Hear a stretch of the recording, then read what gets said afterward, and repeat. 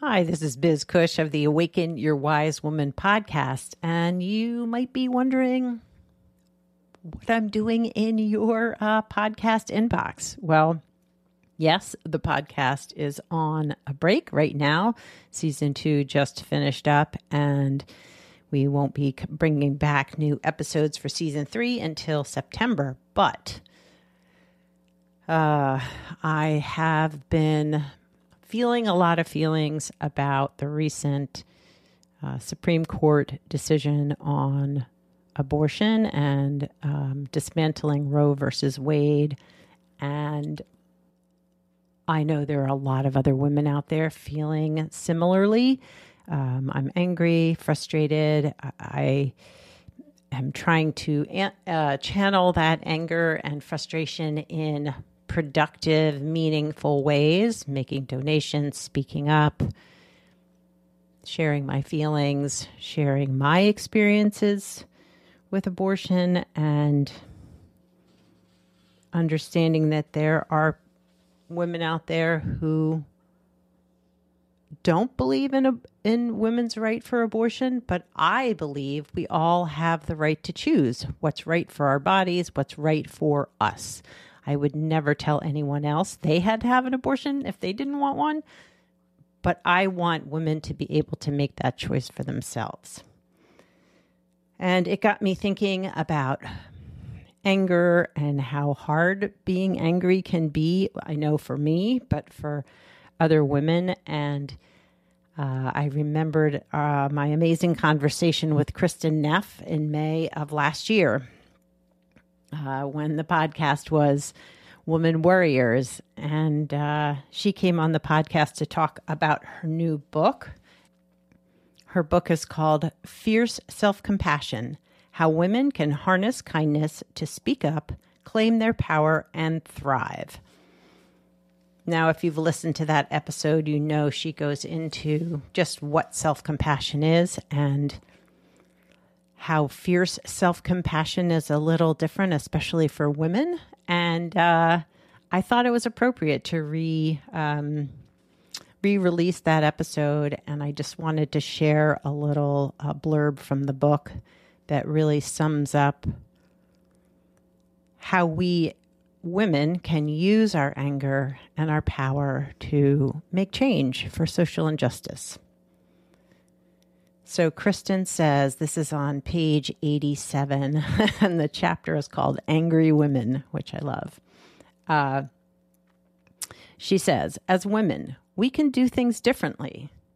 We can be grateful for our anger, for the drive and determination it gives us, learning to own it fully as a part of our true nature. We can become more comfortable in its presence so that we're less frightened by it. Most of all, we can combine our anger with love so this caring force can be used effectively to combat injustice. In our quest for the alleviation of suffering, fierce self-compassion is a potent resource we can draw upon to help ourselves and all beings.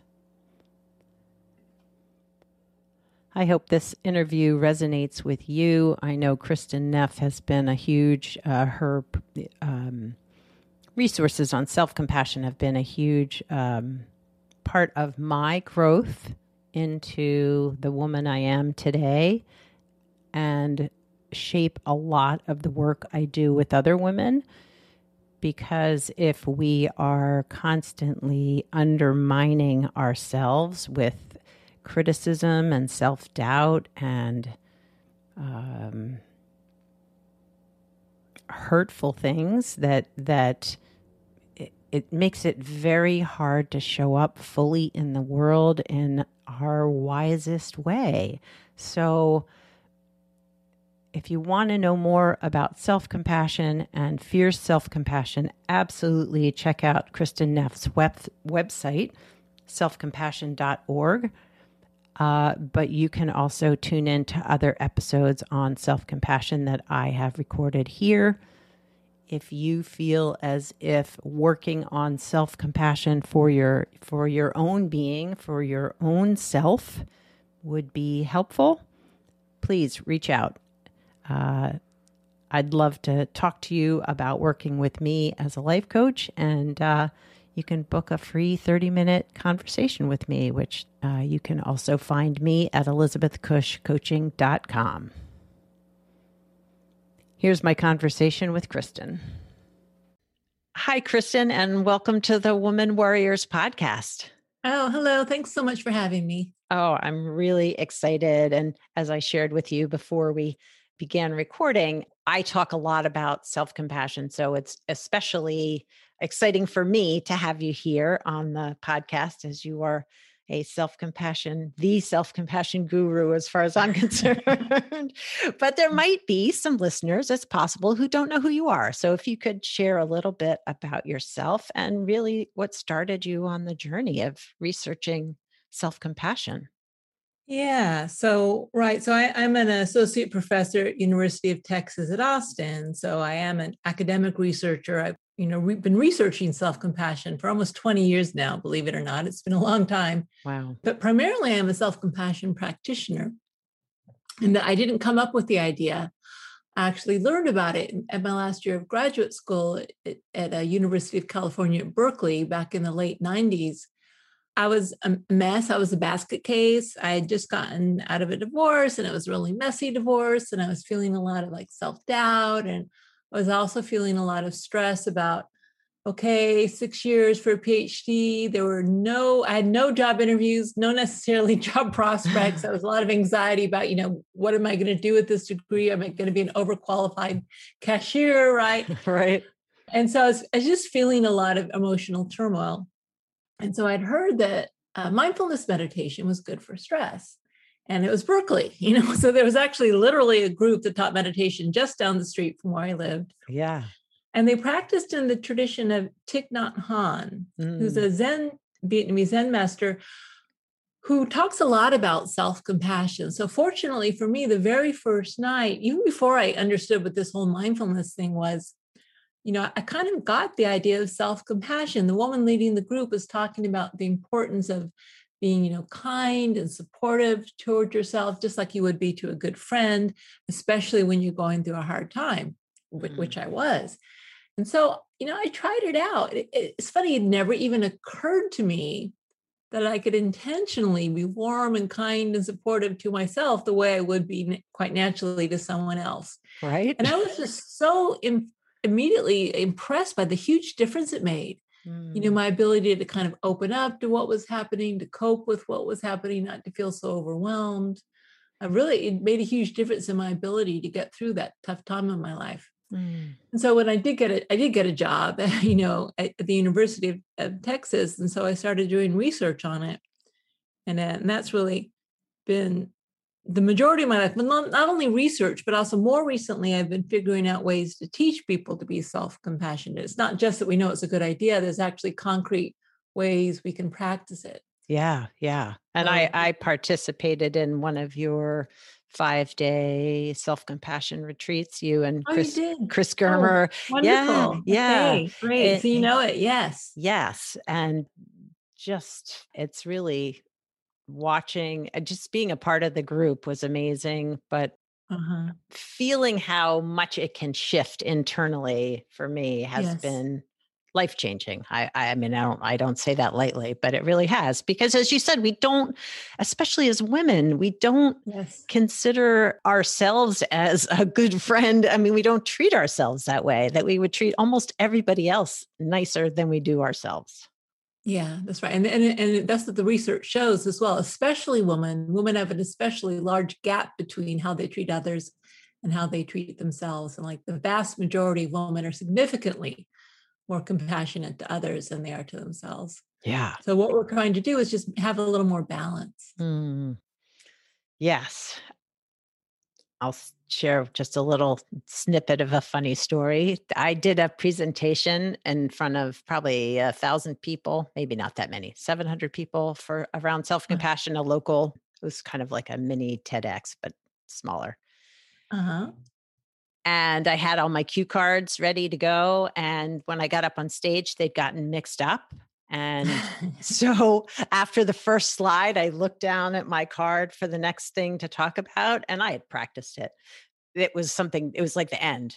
So Right. I was like, holy shit, what am I going to do now? And had to just take a little breath, give myself some compassion and say, you know what? I can do this. I know what this material is. But it helped me in that moment bring myself back Right. to myself and not beat myself up for not being more organized. Yeah, exactly. And so one of the things it's so good at is helping you in moments of making mistakes or, failure in some way. Like for instance, we're teaching it to athletes now Mm. because, if you're playing collegiate athletes, you're playing an important game and you miss that shot Oh, and you beat yourself up, then the game's over. right. So how do you rebound from these types of mistakes or missteps or failures? And the way you approach that makes all the difference in your ability to succeed and learn from what happened, or at least to keep going. Yeah. And so it can be giving a talk or shooting baskets. It's really the similar principle. The more we can support ourselves, be present with ourselves, help ourselves. I mean, shaming yourself that moment. Oh, I'm so stupid. That would have just made you more derailed for Oh, sure. oh my gosh. Yeah. Yeah. It would have been terrifying. And yeah, I Yeah. would have, yeah, probably stumbled through the whole thing. But Yeah. Yeah. yeah, I was able to laugh about it and say, all right, Good. here, I can practice this and move forward. Yeah. So during the retreat that I spent with, you and lots of other people, I guess it was 2 years ago, you had just at least as far as I knew, it was my first hearing of you talking about this other aspect, the yin and yang of self-compassion, that there is this fierce side that for women can be incredibly important to cultivate. So I wondered if you could talk about what fierce self-compassion looks like, what that is, why that you feel like it's important to be talking about that, especially in your new Yeah. book. Right. Yeah. And so for years, I started noticing that people really had a kind of one-dimensional view of self-compassion. They were only thinking of kind of the nurturing, tender, gentle side of self-compassion, giving yourself a break, accepting yourself. And that is an important part of self-compassion, right? Sometimes in order to alleviate our suffering. I mean, what is compassion? By definition, it's concern with the alleviation of suffering. Mm. And sometimes the way we need to do that is by being gentle, giving ourselves a break, accepting ourselves, being warm. But actually, that's not all there is to compassion, right? So sometimes, in order to alleviate our suffering, we need to take action. We need to change something. Maybe we are unconditionally okay, but our behavior isn't always, or our situation isn't always, right? If we're in a bad relationship or some situation, Mm-hmm. taking action is also a really important part of self-compassion. Sometimes we need to be brave, Yeah. do things that are scary, draw boundaries, protect ourselves. All that's a really important part of self-compassion. And like I said, I call it the yin and yang, or you might say the fierce and the tender side, that these two sides of self-compassion, kind of action and acceptance. The really unproblematic thing, I think, for everyone in society is gender role socialization. Because if you think about it, when I started looking into it, I just saw, unfortunately, these things have been gendered. Mm-hmm. So people who are raised as boys and men, they aren't allowed to be tender, right? They aren't allowed to get in touch with their more nurturing, warm side. There's a reason only 15% of any audience I speak at is men, because it's like, oh, that's a girl thing, compassion, that's a soft thing. That's not for a manly man, And it's a terrible shame, because what we know from the research is this is an incredibly powerful source of emotional coping and resilience. Combat veterans who have more self-compassion, they're less likely to develop PTSD, for instance. Yeah. And so men are really harmed by not having access to the tender side. But women are harmed because they aren't allowed to be fierce. Right. Women are allowed to be tender. Well, I should say for others, not for themselves. They're supposed to be self-sacrificing. So that's one way it's hard for a woman. Yeah. But then the other thing, if a woman gets angry or really draws boundaries, people don't like her.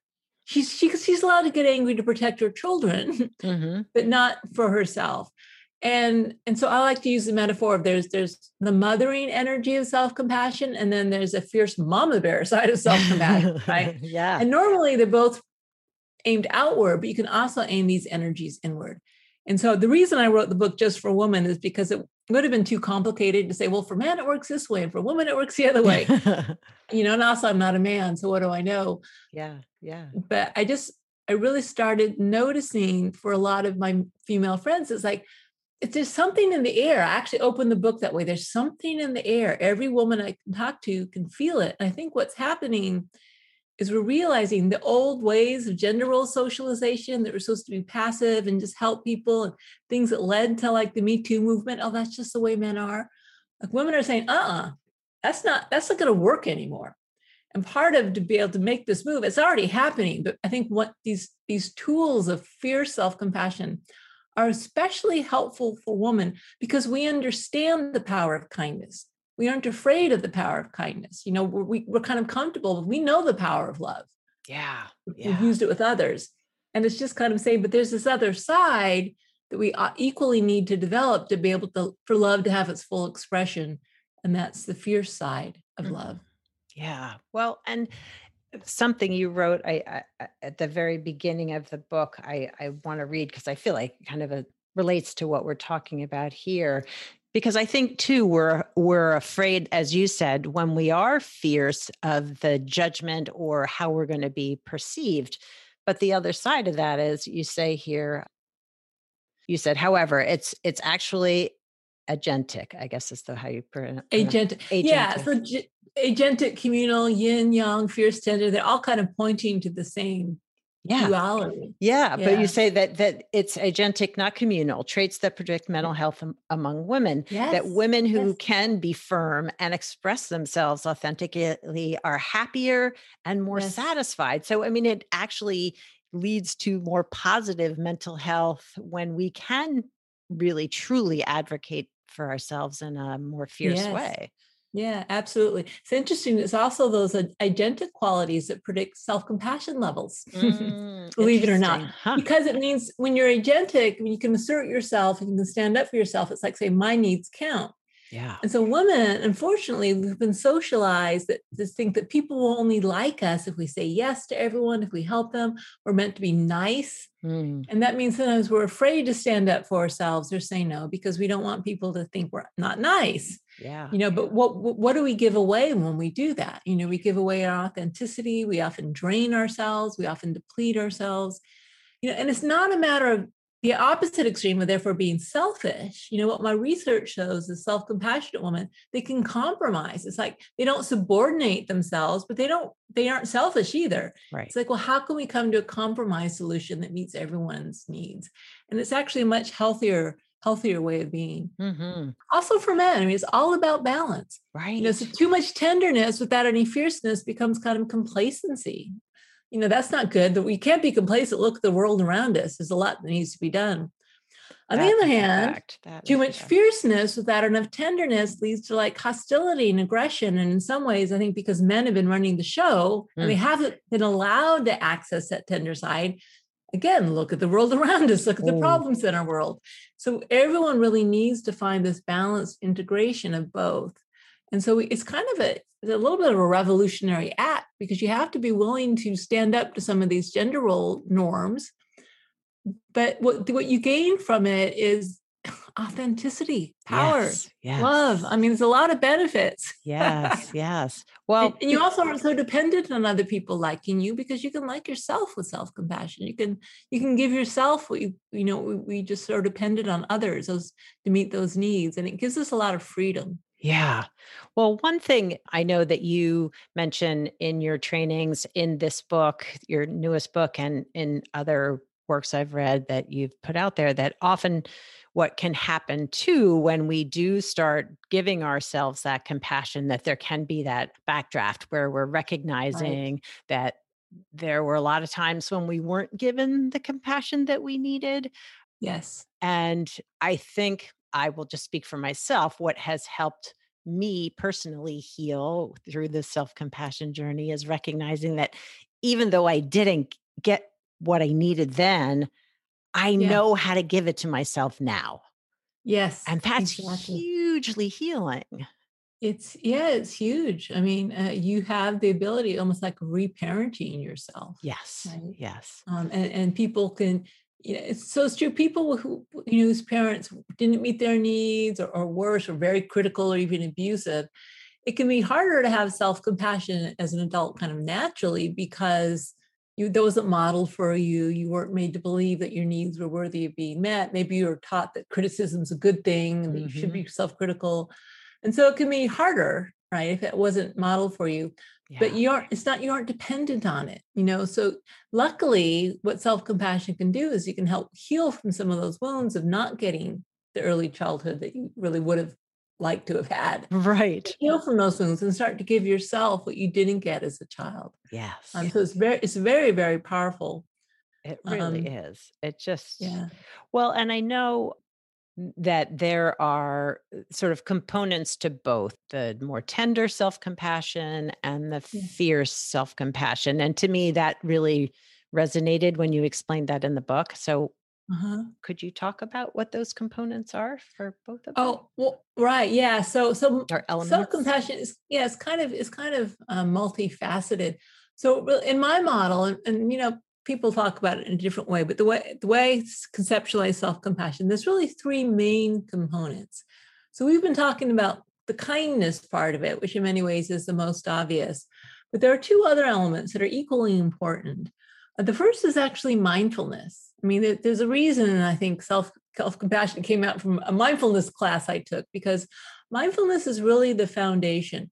Mindfulness is our ability to be with and to acknowledge what is. Hmm. Hmm. And when you think about it, often when what is painful, like a feeling of failure or inadequacy, or some unpleasant truth, we'd rather not face it. So we do two things: either we stick our head in the sand and we ignore it, and we shove it down. And I think a lot of people with our pain, it's like, I'm just going to stiff upper lip it, power through. I'm not going to acknowledge it. Yep. And when you do that, then you're cutting yourself off from your ability to help. It's like, imagine if a friend said, "Hey, Elizabeth, I really need your help." You're like, "No, I'm too busy. I can't be bothered." It's like, well, okay, you Yeah. can do that, but you can't really help your friend. Right. So we cut ourselves off from our own ability to help ourselves. The other extreme, though, the reason that we need to be mindful, and it's not like just being aware of, because if we go the other extreme and we become fused with our emotions, like we confuse with our fear or anxiety or our emotional distress, then what happens if we're fused with it is we have no perspective, we have no space, which we actually need. Self-compassion is actually a type of perspective taking. We're treating Mhm. ourselves the way we might normally treat someone we cared about. Yeah. So we take some perspective. We say, wow, I'm having a really hard time. What can I do to help? And so when we do that, instead of being lost in what's happening, like lost in the worry, you say, I'm really feeling, to go back to your title, I'm really feeling worried. Mhm. What can I do to help myself in this moment? And so that's why the mindfulness is kind of the foundation. We need a way of approaching our emotions that's balanced, that's healthy. Mhm. And then also, really, really important is a sense of humanity, a sense of connectedness with other people. Compassion actually is a connected way of being. Unlike pity, pity, you may feel sorry for someone, but you feel no connection to them. You feel like you're looking down on them. Mhm. Compassion is like, hey, I've been there. Same with self-compassion, right? So self-pity is woe is me. It's very isolated feeling. It's very self-focused. Self-compassion is like, hey, well, whoever said as a human you were supposed to get it right all the time. That's not what being human's about. We're imperfect. We get it wrong. Stuff happens. And more than that, that's how we learn. Yeah. And then, but we often forget that. We think like something has gone wrong Mm. because I'm not perfect, or I failed, or something's difficult in my life. And Yeah. then that makes us feel isolated, and that adds insult to injury, because not only are we suffering, we're feeling all alone, and it makes it that much worse. Yeah. And so with compassion, we just remember, hey, nothing's wrong with me for making a mistake. Nothing's wrong with me for failing or getting this diagnosis, whatever. This is actually what human beings go through. And when we remember that, when we remember our connectedness, then we don't feel so alone. And that's one of the things that strengthens us with self-compassion. Yeah. Yeah. So, so important to be able to, oh, at least for me, to be able to also be more compassionate towards others is in terms of I can recognize that I'm suffering, but I'm not alone in that, helps me recognize that, yeah, there's a lot of other people that struggle too. And can I have compassion for them as well? Yeah. So like self-compassion is linked to, for instance, more perspective taking and more forgiveness of others. So the more it flows inward, the more it can flow outward. And so how is fierce self-compassion, the components of that different, or the elements of Right. that Okay. different? So you've got this. So I've got this whole lovely 4x3 table in my book, and it's a little overwhelming, but I'm kind of a science nerd, so I like it. So you've got kindness, common humanity, and mindfulness, and they feel different in their different expressions. So tenderness, with tender self-compassion, it feels like loving, connected presence. It's really good to kind of sum up, what does it feel like when I'm mindful of my pain? I remember my common humanity, and I'm kind to myself. Well, it feels like loving, connected presence. But if your goal is actually to stand up for yourself or protect yourself, kind of mama bear, kindness, the loving actually manifests as being brave, like gives you courage. And the connectedness actually makes us feel empowered when we realize we aren't alone. That's why it's Me Too, Black Lives Matter. It's like these collective action movements, this common humanity, this joining together is actually empowering.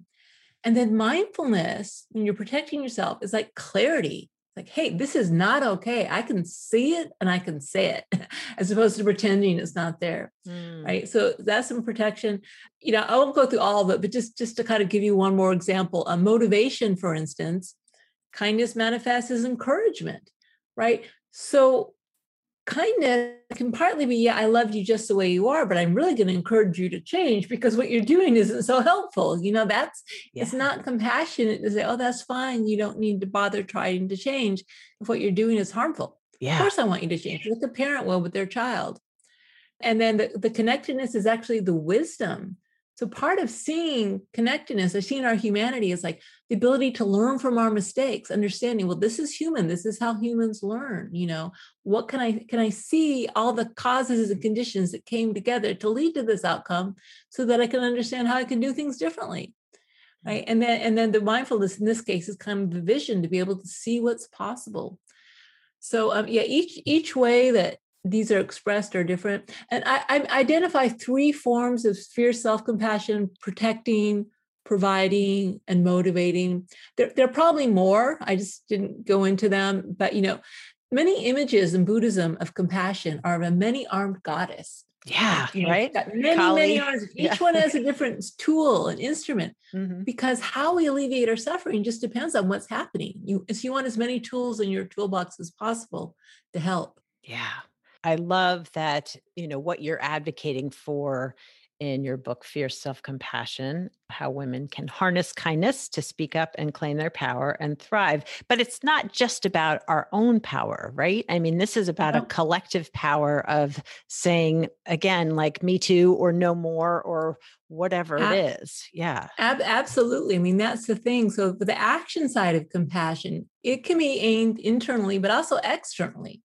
Right. So I think of social justice movements, whether, again, it's Black Lives Matter or Me Too, or, people trying to fix a broken healthcare system, all these, or the global warming, environmental activists. These are actually self-compassion movements because we are part of the larger whole, and so in some ways, the idea of self or other compassion almost breaks down, because when you think of yourself as part of society, we need to make changes as part of compassion. It's not okay just to sit on your meditation cushion and maybe you're happy, but the world's going to hell in a handbasket. That's not very helpful. We actually have to do something. And this is also where fierce self-compassion comes in, or the fierce side of compassion. It can activate us. It can energize us. It's a powerful energy. And we need bravery. I mean, we're up against steep odds. Yes. Patriarchy is still alive and well. Look at, the people, still so many more men in power and politics and at the top, CEO level. Yep. It's still so unbalanced. And around the world, I mean, it's even worse: gender inequality, it's racial inequality. I mean, there's global warming. I mean, you think about it, when you start to think about it, the problem gets overwhelming, which is why we need that bravery, because it's like, okay, this is a big task. Well, I need some energy to try to do my best. And I need to give up the illusion of control, I'm probably going to get it wrong. I probably won't totally succeed, but I'm going to try my best. So you try your best. Here's the great thing. You can go back and forth between the fierce and the tender. You fail, you make a mistake. Oh, give yourself tender acceptance. And then you try again, right? Yeah. Or to replenish yourself. How do you refill your batteries? It's exhausting doing social justice work. So you also need some tender self-compassion to soothe and comfort yourself and kind of refill your emotional resources. So we always need both. One without the other is incomplete. And they're always like in this dialectic. And the last chapter of my book, I title it, I'm Being a Compassionate Mess. Yes. Because it's like, it's not like we get it all together. It's not like you develop fierce self-compassion and you have it, or you develop tender and you have it. Like, then you're all together. I would love to be able to say after 25 years of practice that I had it all together. I don't. But what I do have is I am a compassionate mess. I'm still a mess, but it really, your goals start changing. Your goal, instead of getting it right, your goal is simply to open your heart. And if whatever happens, the way you relate to whatever happens is with kindness, with courage, with open-heartedness, then in a way you have achieved your goal. And it's a process. It's not like a destination. You get there, then you're done. That is just so, so true. And I think something that I try to relate to all my clients, being a therapist, that I turned 60 last year and I'm still figuring it out, like all of it. My trauma, and sure, I'm further along in my journey, but to me, even with self-compassion and whatever the healing is, the journey continues as you grow and learn and open your heart. Yeah. But at the end of the day, that becomes more important than the goal or destination. It's really how are you relating to the journey? Right. And if you can do that with love, then that's really all you need. Love is all you need. That's a great title for a song. I mean, the funny thing is I kind of joke, none of these things in my book none of them are really original ideas. I mean, all these ideas are ancient in many ways. Yeah. They're just kind of putting them together in a new way that perhaps makes it a little easier to understand or to access. This is all old stuff. Yeah. Really. Yeah. But again, it's old stuff, but the issues and struggles still continue, right? They do. That, They do. as you said, like we're still stuck in a very patriarchal here in We the are. US society that has a lot of it's still entrenched. It's entrenched. Well, yeah. So one of the things, I also have a chapter there on relationships, So here I am, I'm divorced, I'm single, I'm 54. And I know a lot of women are in a similar position I am. And, even though I've got a great career, I've got a great child, I've got so much going for me, I had to really confront head on that so interesting. It's transgenerational. It's in our mothers and our grandmothers for generations, that a woman without a man is less valuable.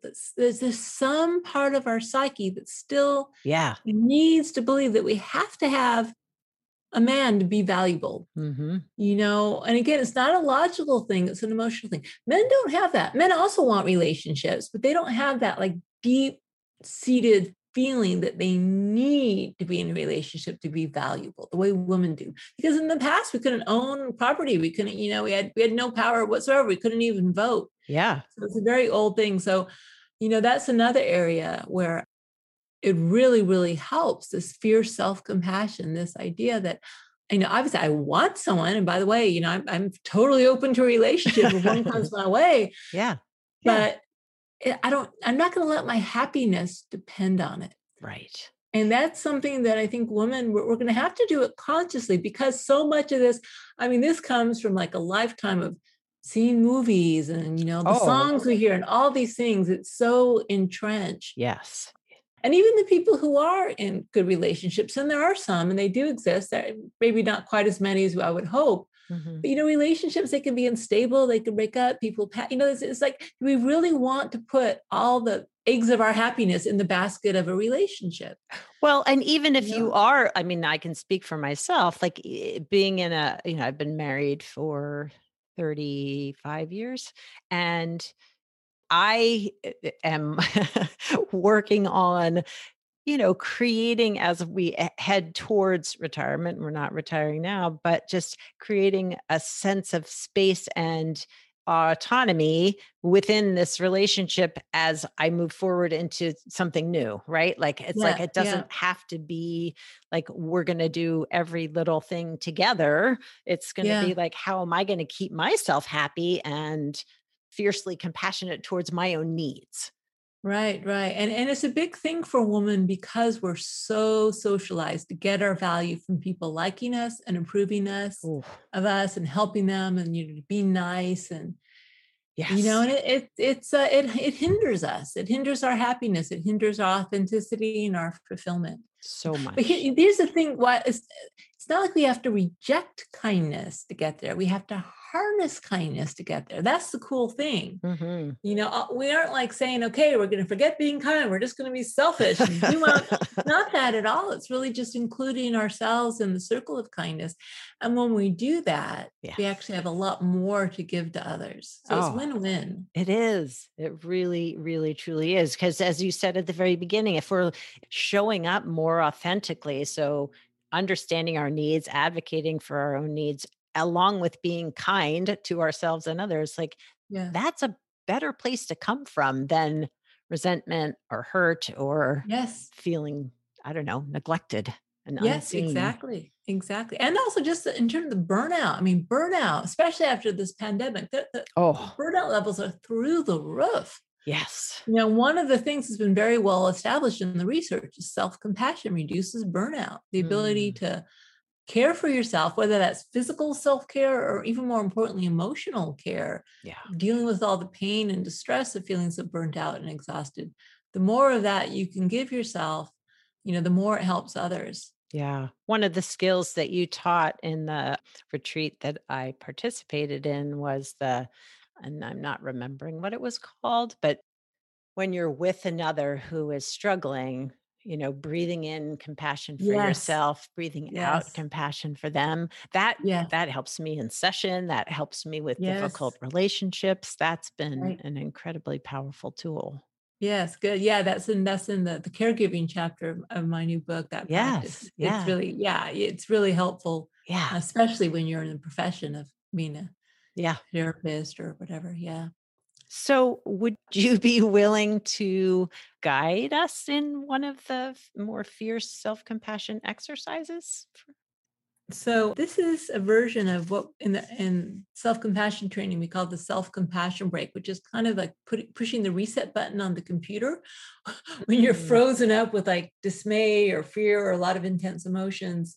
It actually is a way you can intentionally bring in the three components of self-compassion to the situation to nice. help. Mhm. And so when your goal is to protect yourself in some way or to stand up for yourself or draw boundaries, remember the three components of kindness, common humanity, and mindfulness manifest as brave, empowered clarity. Mm, So, this is actually a practice that's going to help us try to call up for a real situation some bravery, some feelings of empowerment, and some real clarity, right? okay. Okay.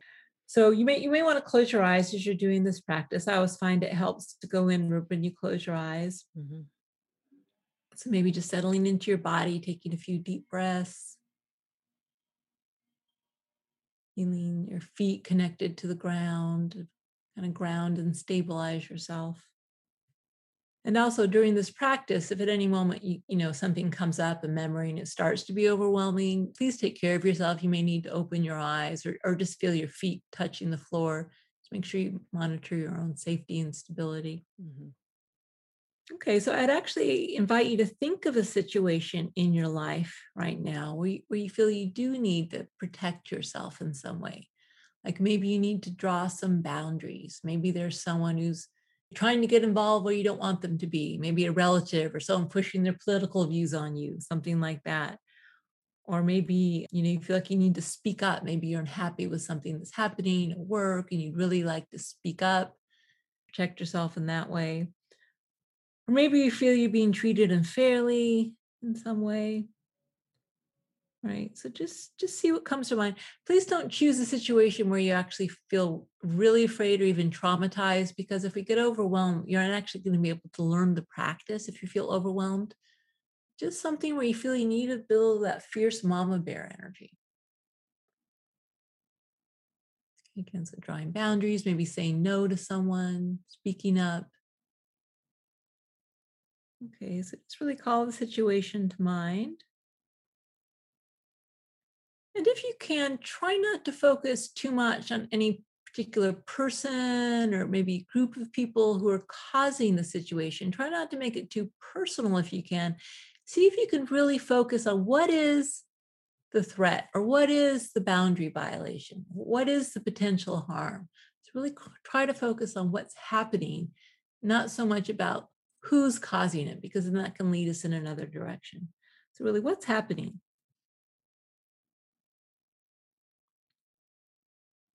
Right, and also just what's happening in you, right? What's coming up for you? Is it again fear, anger, frustration, sadness, maybe worry?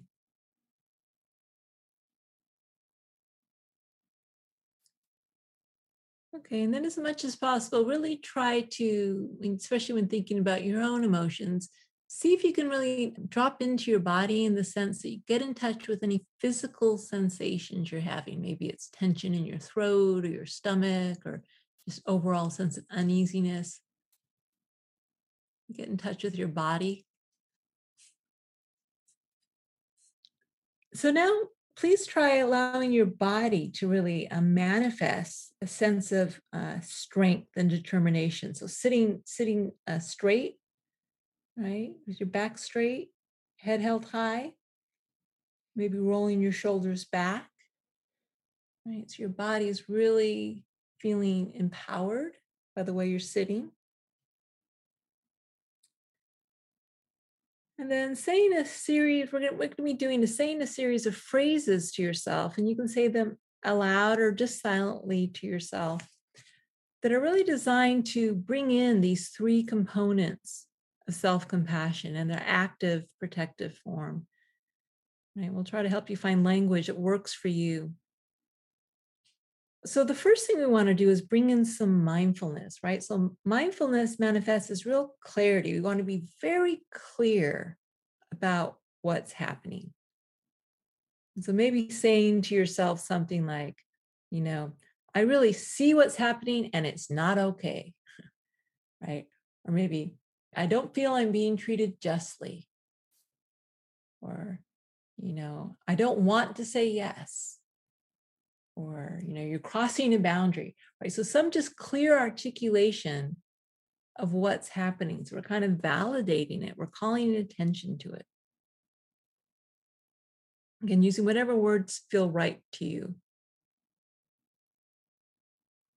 And then we want to remind ourselves of our connection to others, right? And the power that's found in this connection. So reminding yourself of saying something like, I am not alone in this. Right? In other words, you aren't just a solitary individual. There are many, many other people going through similar situations as you. Right? So you might want to say something like, I'm not alone, or it's not just me, or maybe just me too. Or maybe something more like, all human beings deserve just and fair treatment. By standing up for myself, I'm standing up for everyone. Right? Whatever. So see what feels right for you, but some language that really reminds you of the fact that you are connected to others.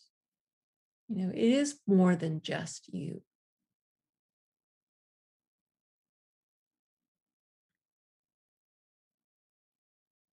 Okay.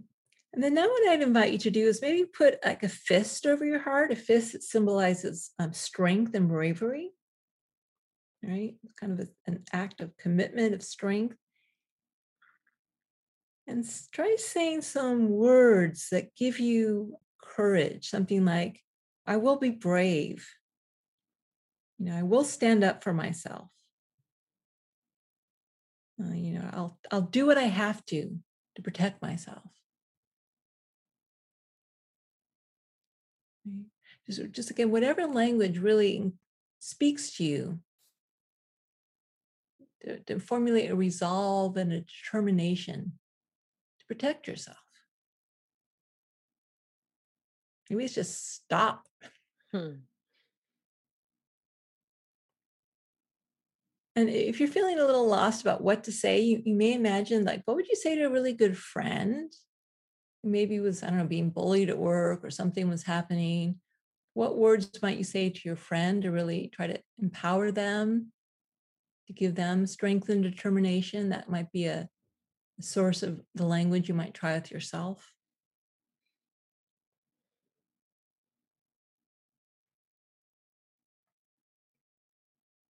And then finally, I'd invite you to put a hand over your fist. You've got your fist here, but you also have a hand held your fist tenderly, right? In other words, what we're going to try to do is combine this fierce energy of brave, empowered clarity with some of the tender energy of loving, connected presence, right? So we want to be able to feel our force, our power, maybe even anger, but we also want to make sure that that force is caring, that it's loving, right? So see if you can allow these two energies of the fierceness and tenderness to merge within you. Right? And so again, our intent is to prevent harm. We don't want to cause harm by harming other people, even maybe the people who are doing this. We want to prevent harm. This is actually an act of love.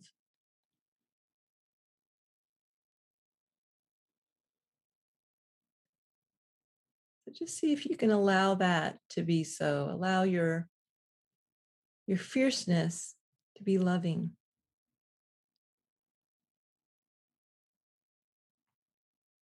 Okay, and so you can open your eyes now. And sometimes it is activating. So if you're feeling very activated, there's a couple of things you can do. You can just feel your feet grounded to the floor, like let Mother Earth take it. Mm-hmm. If you have a lot of energy, you can kind of just ground it to the earth. Or you may need to like have a cup of tea or take a little walk or something like that. Yeah. But that's the basic idea. So we just call forward the three components and really whatever form they need to take in the moment to be helpful. And that's going to look different depending on what your situation is. Yeah. Yeah. But such a powerful exercise to, even if it's silently giving yourself voice to Yes. defend yourself, but to speak up in a way, as you said, to not to harm others, but to bring healing and Yes. love and compassion to a difficult situation. And to prevent harm to yourself. Absolutely. You Well, count, Yeah. absolutely. Yes. Yes. And to Yeah. protect yourself. Yes. Most Yeah. importantly. Yes. Well, and as you were guiding us, I was thinking, that protective, protecting ourselves and preventing harm in a kind way, even fierce kind way, is also a loving gesture to others to say, like, It I is. don't deserve this, but I want you Yeah. to know that I see it yeah, and it's not okay. Yeah. And you also give other people permission to do the same, Mhm. you know. Yeah. Yeah, absolutely.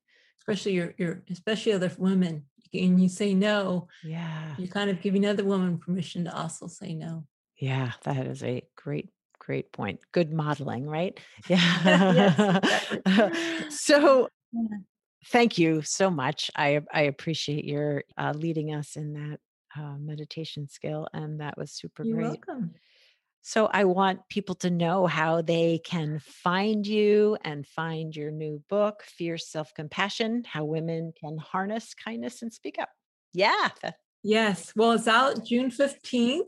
It's just you can do any bookseller, online bookseller. And if you want to learn more about fierce self-compassion or do more practices, you can go to my website, selfcompassion.org. Spell it anyway. All roads lead to my website.